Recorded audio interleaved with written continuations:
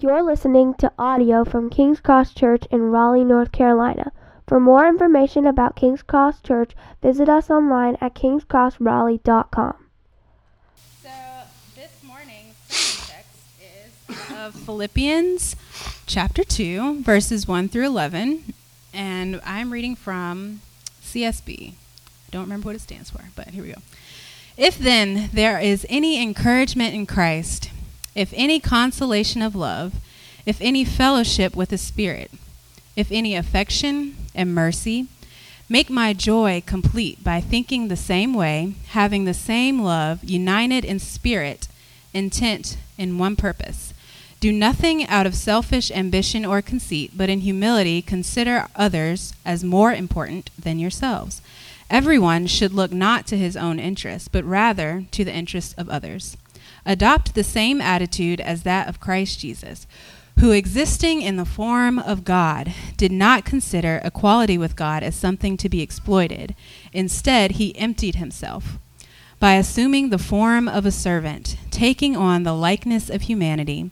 And when he had come as a man, he humbled himself by becoming obedient to the point of death, even to death on a cross. For this reason, God highly exalted him and gave him the name that is above every name, so that at the name of Jesus, every knee will bow in heaven and on earth and under the earth, and every tongue will confess that Jesus Christ is Lord, to the glory of God the Father. This is God's word. Thanks be to God.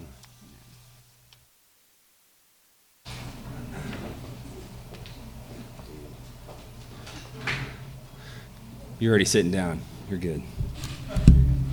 Didn't need me to say anything.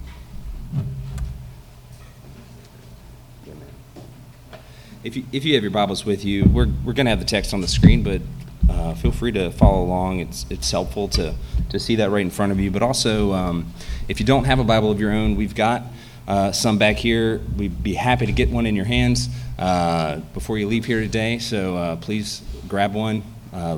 Go for it, because we love giving them away. I'm not the guy with the budget, so I don't care. It has a price on it. Just take it. If you are on the way there to Philippians chapter 2, we're continuing in the sermon series from last week with where Aaron carried us through the end of the previous chapter. This is the third week in Philippians. And just if you're here with us, I wanted to give a little preface. If you're here visiting with us, just a heads up that this text is a family discussion. That's the nature of it. It doesn't mean you can't listen in and hear what's going on, but it's important to remember that this is Paul speaking to, he's speaking to a body of believers in the church that's in Philippi, and he's speaking to a church that is very special in his heart. One that he loves very dearly. He loves all the churches he's put out there. I mean, some of them, as you guys who maybe, if you're aware, if you had multiple kids or you have multiple siblings, there's some that are just harder to deal with, but you love them all. The Corinthians are the black sheep. But Philippi has a very special place in Paul's heart. And so he's speaking, as we've introduced, to the very important issue of unity in the church. Because of anything that they're struggling with, the one thing he caught word of is unity. Challenges with disagreements. Imagine that. A group of people get together trying to do something all together, and there's disunity or disagreements. Doesn't happen. But it did happen to the best of us in Philippi. And so Paul's writing here actually from prison. He's writing from prison, and he's sending an encouraging letter back with Epaphroditus. We're going to look at this letter, this section, chapter 2, verses 1 through 11, and we're going to see that Paul is actually trying to lay out a very important argument for the church of Philippi. Again, this is to believers, so he is appealing to what they know to be true in Christ. And he's encouraging them to press on in unity for Christ. And then he goes to a whole section in which he just starts raging about how great Christ is. Okay? And here's the deal. If you're visiting, if you're outside the church, you're not you're listening in on this conversation of believers here in the chapter, it's a really great Sunday to be a part, because as I mentioned to my wife this morning, I said, there's just so many important, unique aspects about who Christ is that are just very clear in this passage that we can't avoid. So we have to talk about it. And so as we walk through it, there's three kind of sections that you can keep in mind. The first one is, and by the way, I'll take a step back, because what he's really trying to get to the Philippian church is he's trying to get it clear that Christian unity, the unity he's seeking for with them, Christian unity flourishes where gospel humility is cultivated. Christian unity, the body being together, flourishes where gospel humility is cultivated. And there's kind of three movements here in the text. There's first the foundation he's laying for gospel humility.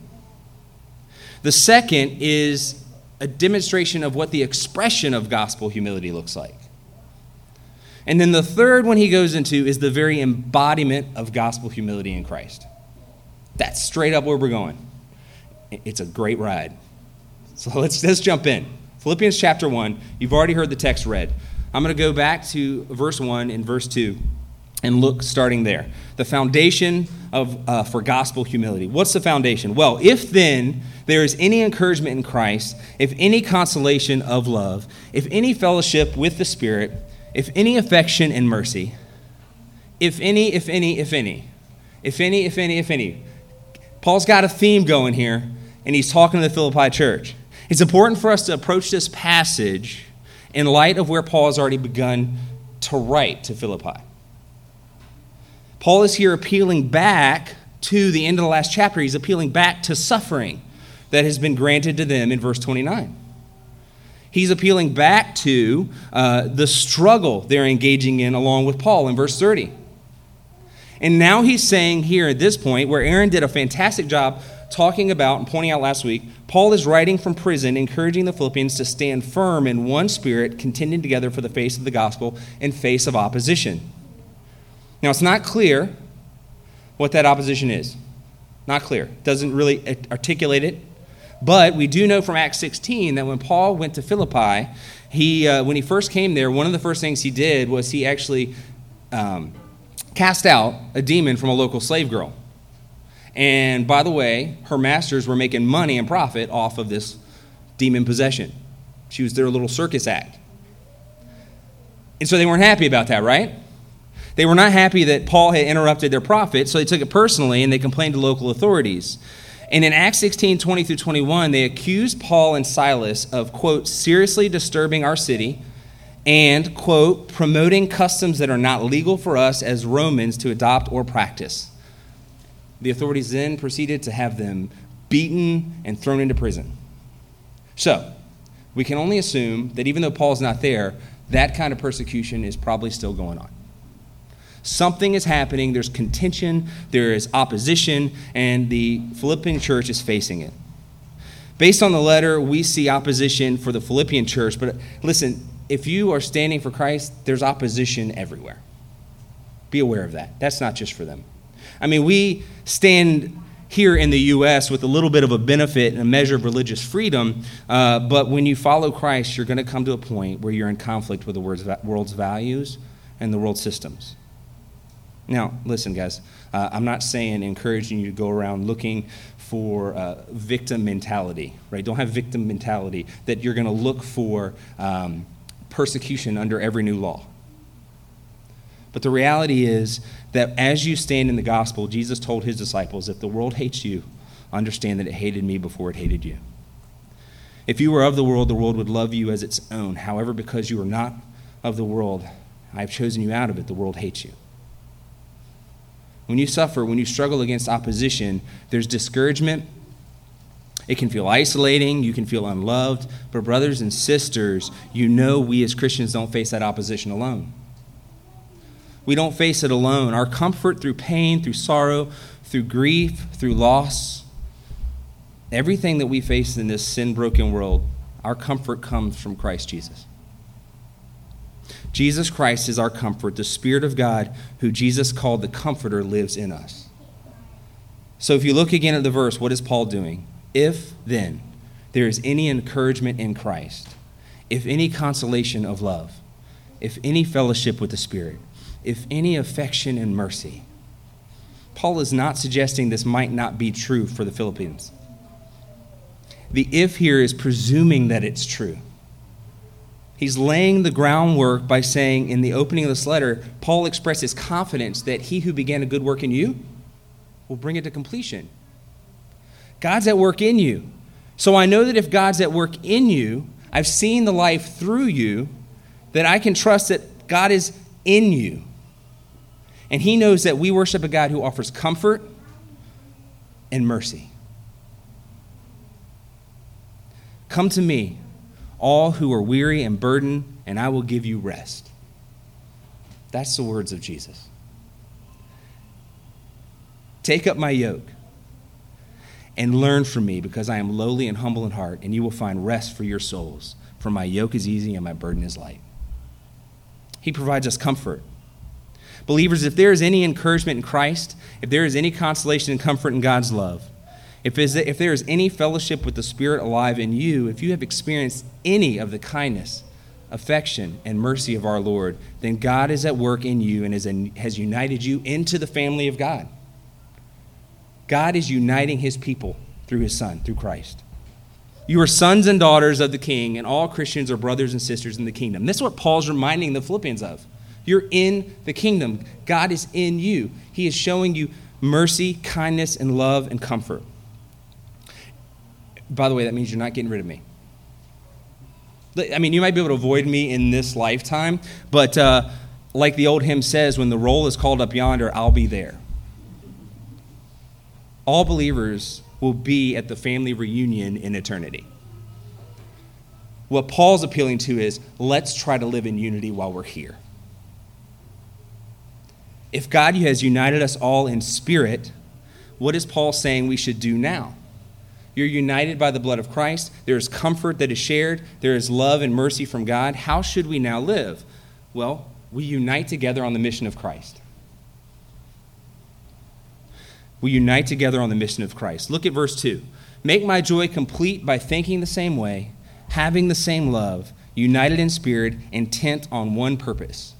Make my joy complete. He's not suggesting that his joy is lacking. Okay? His joy is in Christ. He says it later. He has joy in Christ. He said it earlier. He's in prison. I have joy, and I rejoice in what God is doing. So Paul has joy, but he's saying this because Paul is kind of like a spiritual father to the Philippian church. Okay? He's birthed this church, if you will. And so as a really loving, proud dad, he's like, make me proud.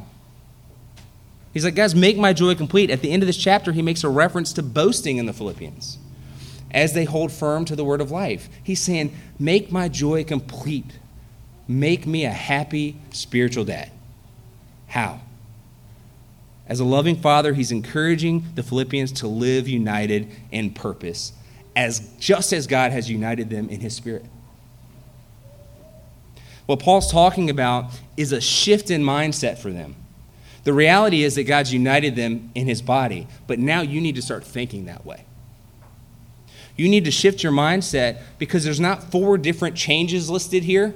That's not 4 different things. Paul is saying, complete my joy by thinking the same way that I do, having the same love that I do. As you are united in spirit, be intent on one purpose. This is all one thing he wants them to do. And what is that purpose? What is the purpose? We read it in the last chapter. He's not hiding it. He's not burying the lead. He says in verse 27, just one thing, as citizens in heaven, live your life worthy of the gospel of Christ. Then whether I come and see you or am absent, I will hear about you that you are standing firm in one spirit and one accord. How? Contending together for the gospel, for the faith of the gospel. So what's his purpose? What's the one mindset? What is the mind that the Philippians should be focused on? To contend together for the gospel. We have done these catechisms for our kids. Okay, you're familiar with that. You ask questions, and then there's answers. It's helpful to think through some hard theological things. One of the very first ones in the catechism, at least for the kids' version, there's probably a more complex one. I just memorized the kids' one, is what is our only hope in life and death? And the answer is that we are not our own, but belong to God. We live in a broken world, don't we? We live in a broken world, but that's not how it started. God created this world and everything in it, and he did so perfectly. And in the end, we're all going to stand before the judgment seat of God to give an account. For it's written, as I live, says the Lord, every knee will bow to me and every tongue will give praise to God. So then each of us will give an account of himself to God. For none of us lives for himself, and no one dies for himself. If we live for the Lord. If we die for the Lord. Therefore, whether we live or die, we belong to the Lord. My encouragement is this: if God has, in his loving kindness, saved us through his Son, what else do we live for and prioritize? That Paul could be in prison and he could say, what's happening to me is advancing the gospel so I can rejoice. That I can be excited that I'm a prisoner in chains, but the gospel goes forth. How can we, being dead in our sins, be made alive? God, who is rich in mercy because of his great love that he had for us, made us alive with Christ, the gospel. How did God demonstrate his love for us? While we were still sinners, Christ died for us, the gospel. This gives us life, brothers and sisters. And Paul is encouraging the Philippians, this gives you life. This is your purpose. Yeah, there's a lot of other things you got to do.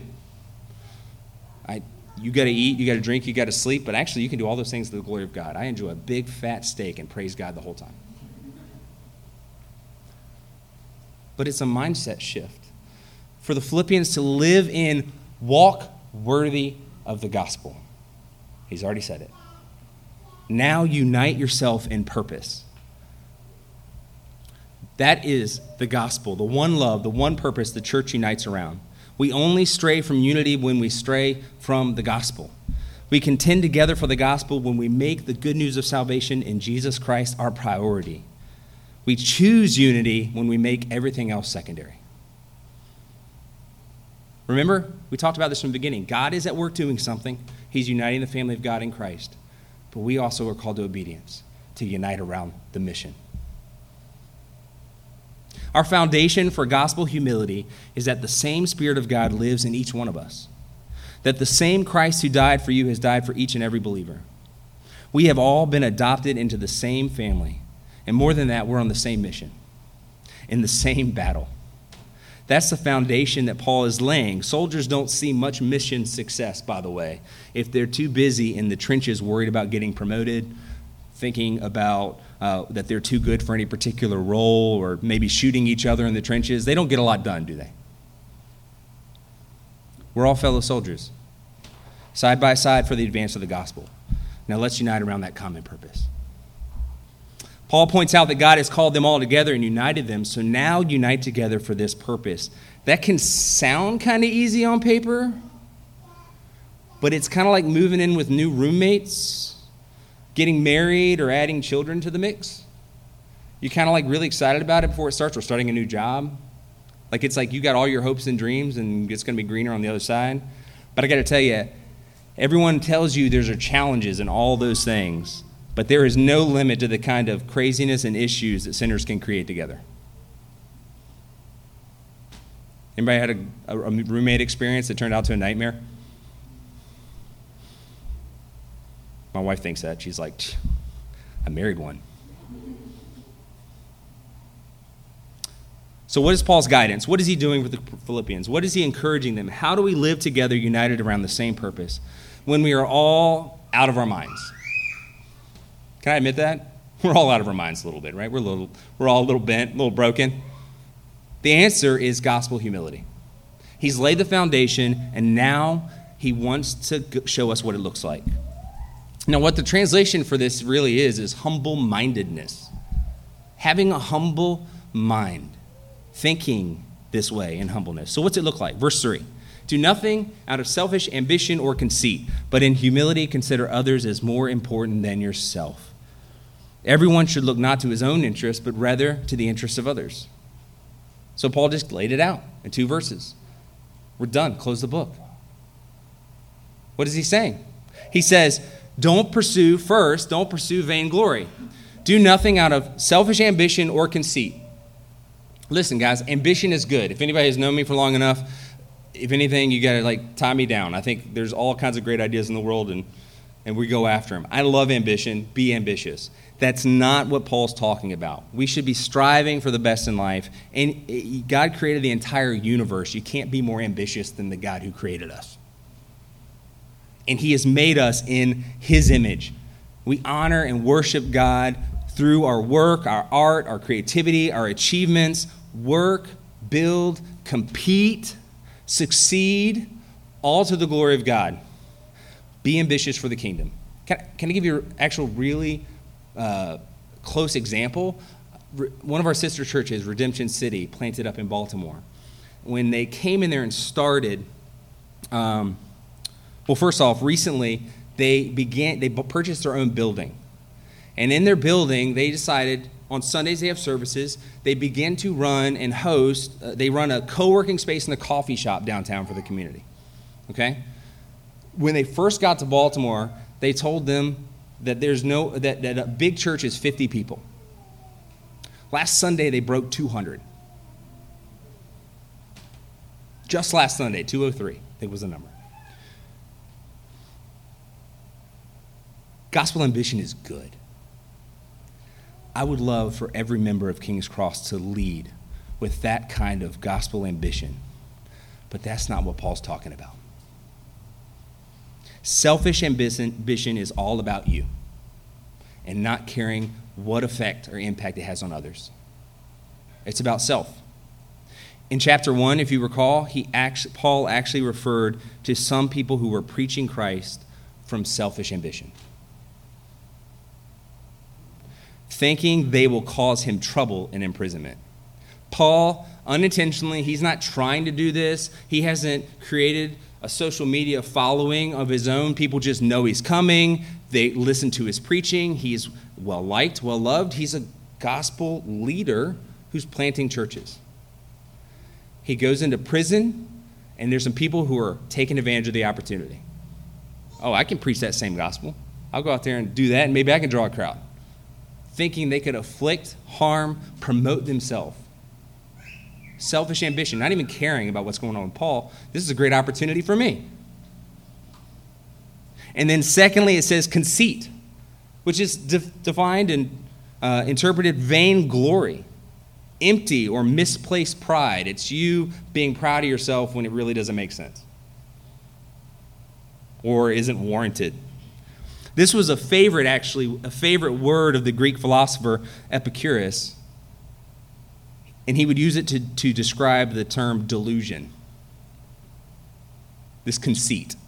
You're delusional, but you're deluded in how awesome you are. See, believers, selfish ambition and conceit, these should never be our motivations.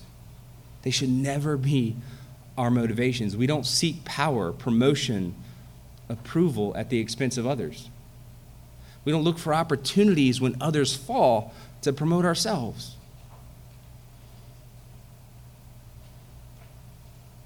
Instead, the second thing Paul turns to is that we should have a servant mindset. And by the way, when he says this, but in humility consider others as more important than yourselves, that word humility is not popular in Greek culture. It's actually the way they describe the mind of a slave, where everybody else is better than that one. That's what Paul is pulling out. This was being presented as a Christian ideal. To count others as more significant than you. It's the same word Paul uses to describe Christ later in this same letter when he says that Christ is superior to everything else he's experienced. Here he's saying, guys, your mindset is that everyone else is more important than you. Live that way. In Romans chapter 12, he says it this way: love one another with brotherly affection, outdo one another in showing honor. What would the church be like? What would we live like if it was a competition to who could honor the other one more? That's what Paul is appealing to. That's the heart mindset. How do we lower ourselves to raise up, build up, and encourage others? The opposite of selfish ambition, looking out for me. How do I look out for you? And then he closes the loop here with that very exact phrase in verse 4, everyone should look not to his own interests, but rather to the interests of others. Seek the best for others. Not to your own benefit alone, seeking spiritual, financial benefit, approval of your peers. All of those things are not on our radars. I mean, they can be. But let's be aware. Let's have a mindset that seeks the best of others first. By the way, the phrase there is don't not look out for yourself, please. Steward, be wise, improve yourself. I said be ambitious. But Paul's talking of a posture that also looks out for the best of others. When we seek the interests of others, we can celebrate with them the way God blesses us all. Do you find yourself at times struggling to celebrate when God does something good in someone else's life? Do you find yourself at work hating when someone else gets the promotion you thought you should get? I'm just listing stuff I've struggled with. I don't know if you guys are on board with that. When somebody gets something or does something or the Lord moves in such a way, we got to trust that God has the right thing in mind for us. And we got to trust and celebrate with our brothers and sisters as he does amazing things for them. Humility looks different than you might think. C.S. Lewis, author, actually said this. This is a quote from him. He says, do not imagine that if you meet a really humble man, he'll be what most people call humble nowadays. He's not going to be some sort of greasy, smarmy person who is always telling you that, of course, he is a nobody. Probably all you'll think about him is that he seemed a cheerful, intelligent chap who took a real interest in what you said to him. If you do dislike him, it'll be because you feel a little envious of anyone who seems to enjoy life so easily. He'll not be thinking about humility. He'll not be thinking about himself at all. If anyone would like to acquire humility, I think, tell him the first step. The first step is to realize that one is proud. And a biggest step, too. At least nothing, whatever, can be done before it. If you think you're not conceited, it means you're very conceited indeed. What's the opposite of humility? It's pride. Pride is the obstacle for unity and following Jesus. Satan fell because of pride. In Genesis, in the garden, Adam and Eve bought the lie that God was holding back something they deserved. They were thinking of themselves. You can find pride and conceit at the root of all sorts of sin. You steal from others to look out for yourself. You lie to protect yourself. James said that you quarrel and fight because there's something you want that you don't have. I've used this as a simple example, but this is usually real day-to-day life. Like I come home from a hard day of work, and the kids aren't just acting the way they should, or Heather's not leaving me alone because she wants to talk, and I just want to chill and go out in my chair or maybe read a book or do something that doesn't involve people. And I get a little snappy. Okay, sometimes. Why do I do that? Because there's something I thought I wanted that I'm not having. And that can blow up on all kinds of ways. It's self-centeredness. And more than that, God hates pride. James and Peter quote the proverb, God resists the proud and he gives grace to the humble. We see Jesus with that very posture with the Pharisees in the Gospels. He actually, when they're proud, they love getting honor from people and having the best seats at the parties. That's what it says about the Pharisees. And he gives them the worst time. God can't work with a proud heart. But he didn't leave us just to sit and wonder what that really looks like. Paul lays it out, but then he goes a step further because we can see God actually embody gospel humility in Christ. Look at verse 5. Adopt the same attitude as that of Christ Jesus, who, existing in the form of God, did not consider equality with God as something to be exploited. Instead, he emptied himself by assuming the form of a servant, taking on the likeness of humanity. And when he had come as a man, he humbled himself by becoming obedient to the point of death, even to death on a cross. There's three things happening, and I'm going to read through to the end of 11 after this. But I need to walk through this with you guys, and I'm going to probably stop at a few lines, and I'll tell you why. Because there's two very specific movements. First is the servant mind of Christ being displayed. Then there's the exaltation of Christ. I just read the passage on the servant mind of Christ on display. And I want to read through this a little bit line by line, partly because it's a very hotly debated section of Scripture. I'll be straight up honest with you. But I don't think it has to be that hard. It's debated because of the grammar a little bit and some weird stuff. But it's really important to talk about it. I'm not doing it just because I like it and it's fun. The first verse, the first line says, adopt the same attitude as that of Christ Jesus. There's already a debate there. Okay? It's a debate between, is this a theological statement of your position in Christ? You know, hey, adopt this mind because you have that mind because you're in Christ? Or is Christ set as an example, like have this mind that is in Christ? See, look at his, have one like that. See the difference? Very theological people like to argue about fine-tuned stuff, I'm just saying. And here, Paul doesn't make it any easier because Paul leaves the verb out. He leaves the verb out. You know why? Because I don't think it matters. Paul is saying, here's my answer to that question. Yes. Yes. God has said that he has empowered and indwelt you with the Spirit. Because you are in Christ, you now can walk in faithful obedience. Yes. But also, hey, Paul's pointing the Philippians to Christ and says, look at him. Be like that. Both of them.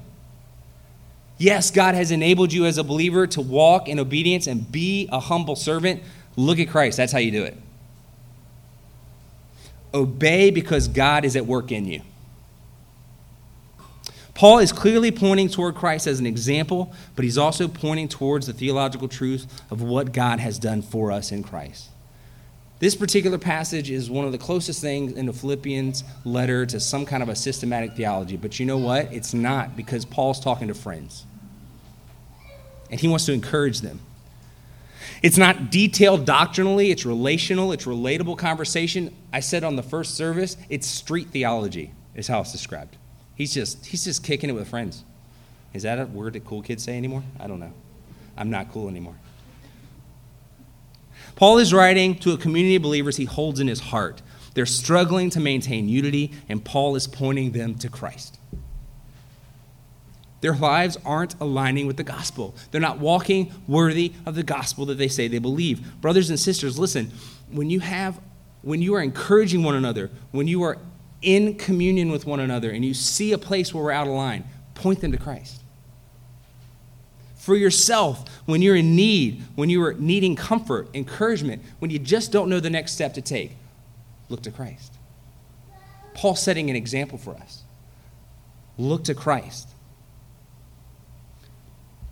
Look at the first portion here. We look at the second. Adopt the same attitude as that of Christ, who, existing in the form of God, stop. What does that mean? Existing in the form of God. Well, by the way, it's not just he happens to be a kind of a God. This actual term morph is used here. It's the essence and nature of God, the very person of God. Jesus referred to himself on multiple occasions as the Son of Man, and I am. And when the Pharisees wanted to put him to death, they recognized those clear references, and they said they wanted to kill Jesus because as a man he claimed to be God. Paul is saying Jesus, in his essence and nature, is God. And don't miss the parallel between this passage and what Paul did earlier. Because what he says is, as God, he did not consider equality with God something to be grasped. Or, as God, Jesus, who had true glory, not vainglory. Remember I said conceit, vainglory? You're proud of yourself for who knows what reason? Nothing to celebrate? I'm sorry, I'm not trying to be totally down-putting, but yeah, I mean, vainglory, conceit. Christ had real glory. He had true glory, and in his glory as God, Christ laid it down. With glory and power and honor he truly deserved, he chose not to exploit it. Paul said, don't do anything from selfish ambition or conceit. Look at Christ. He had all the glory, and he willingly set it aside for us.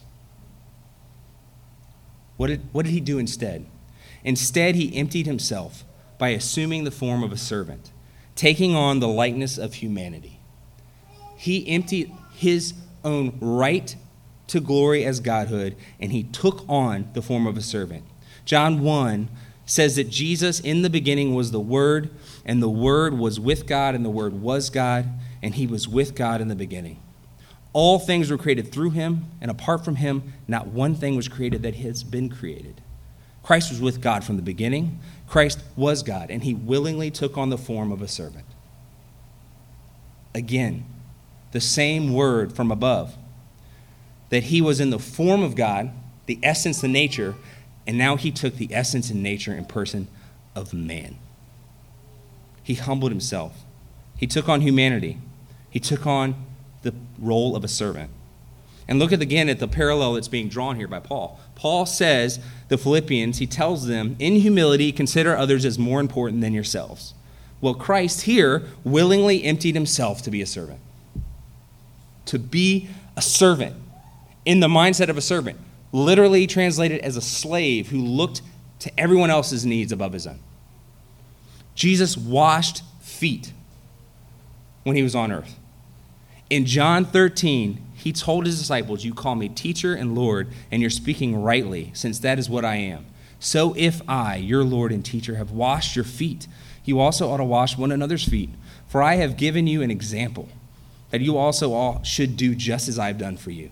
Truly I tell you, a servant is not greater than his master, and a messenger is not greater than the one who sent him. I'm not literally saying we need to set up a foot washing line, although I need it. No, I clean. But Jesus is setting an example of servanthood. Who wants to wash people's feet? That was the lowest. You guys ever got a new job and you get all the really bad, you got to sweep the floors, you got to mop, you got all the cleanup, you got all that. It's a servant's job to wash feet, and it's the new guy's job to wash feet. And Jesus did it. They got some nasty feet walking through the streets of Jerusalem. Who knows they're walking in? Animals. Jesus said, be like that. But he didn't stop there, because in the next part of the passage it says, when he had come as a man, he humbled himself by becoming obedient to the point of death. Jesus says, I'm going to lower myself. I'm going to be a servant. I'm going to serve. I'm going to demonstrate that through the way I wash your feet. And I love you. But more than that, I'm going to obey all the way to the cross. Once a man, Jesus continues to humble himself in obedience to the point that he gave his life on our behalf. He knew it was the only way. Luke 22:42. Jesus is in the garden. He is sweating blood. He is so stressed. He knows what's coming. And he prays to the Father, if you are willing, take this cup from me. Nevertheless, not my will, but yours be done. He was obedient even to death. And in this example that Paul's setting for us with Jesus, he is in fact making an argument from greater to lesser. Maybe you've heard of this. The greater is Jesus Christ, who is God. Any of us with our vainglory God? Some of us act like it. In my own domain at home, I rule and reign. Okay, Heather does. But Jesus Christ is God. And he lowered himself to serve us to the point of death.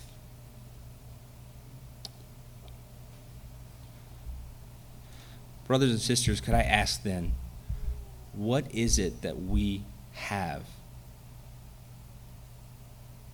that we can't set aside to serve others?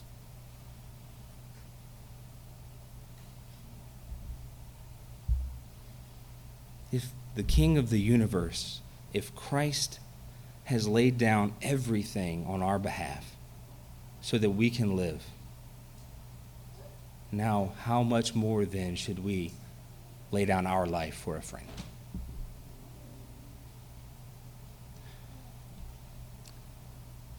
But we move forward to the next verse in Scripture, verse 9, because Christ didn't stay there.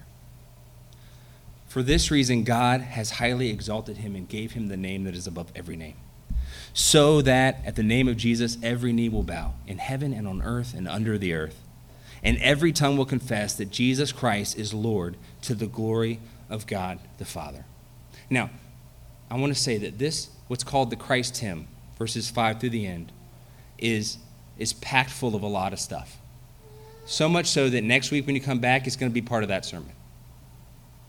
So we're not going to unpack everything here, but we do want to point out a few things.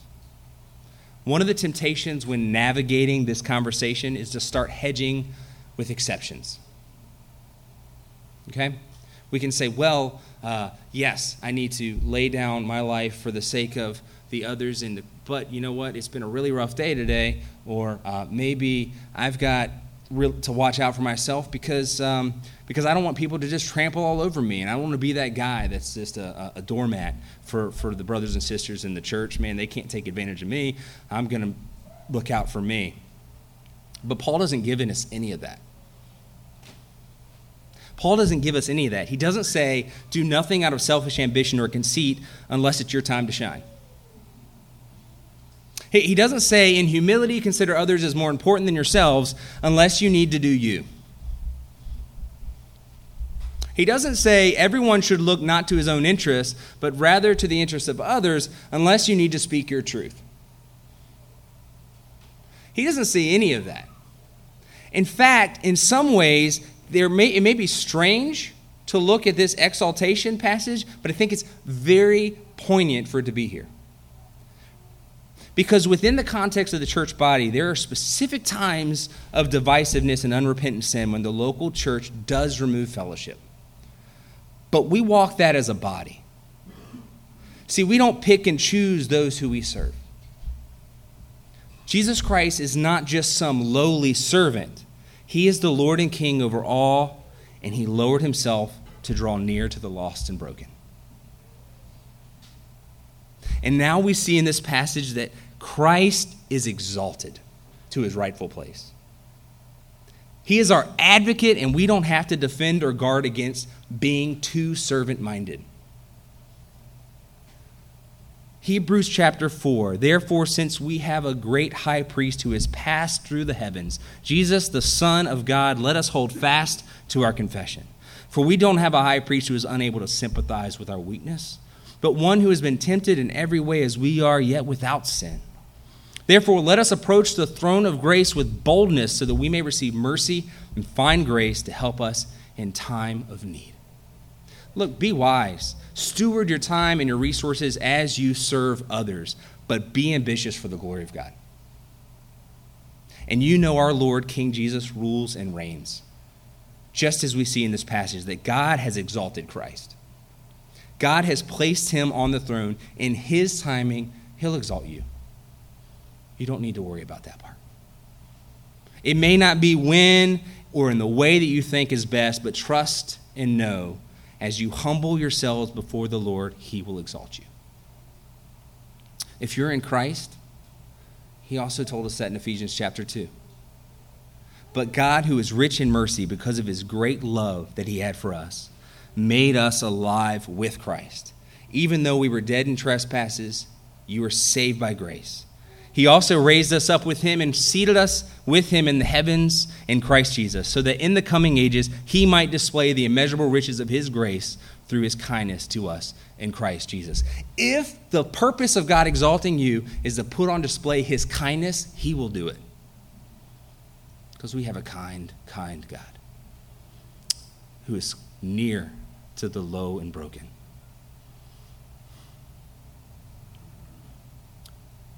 This might be a really good opportunity as well to encourage you. We have a book that's totally free. Grab it. It's Gentle and Lowly. It's about this Christ that we serve. That he has lowered himself to his people. You don't see, I said this is unique to our gospel. You don't see this in other places. You got to get to God. He came to us. Not in Christianity. He came to us. And so we serve this God. We can serve him in obedience because we know he's united us as a family. So we can lay down our life for one another. Would you close with me in prayer? Father, I just pray that you be with us as we continue in worship today. Lord, give us grace. Expose where sin is in our life. Expose to us, in all honesty, where we need to grow. But Lord, above all else, fill us with your Spirit. Give us wisdom as we seek you. And Lord, give us the strength and the confidence and the courage to live boldly with a servant mind. Let's outdo one another in honor. God, I pray you give us the strength to do that. Thank you for your Son. Thank you for Christ. That we can see that not only does he rule and reign as king, but he emptied himself to become a servant for us. Remind us, refresh us daily with that truth. That we can wake up every day free, knowing he advocates for us. That he is our great high priest, free to love others the way that you loved us in Christ. God, thank you for your word. Thank you for the time you've given us even here today. And I ask all this in Christ's name. Amen.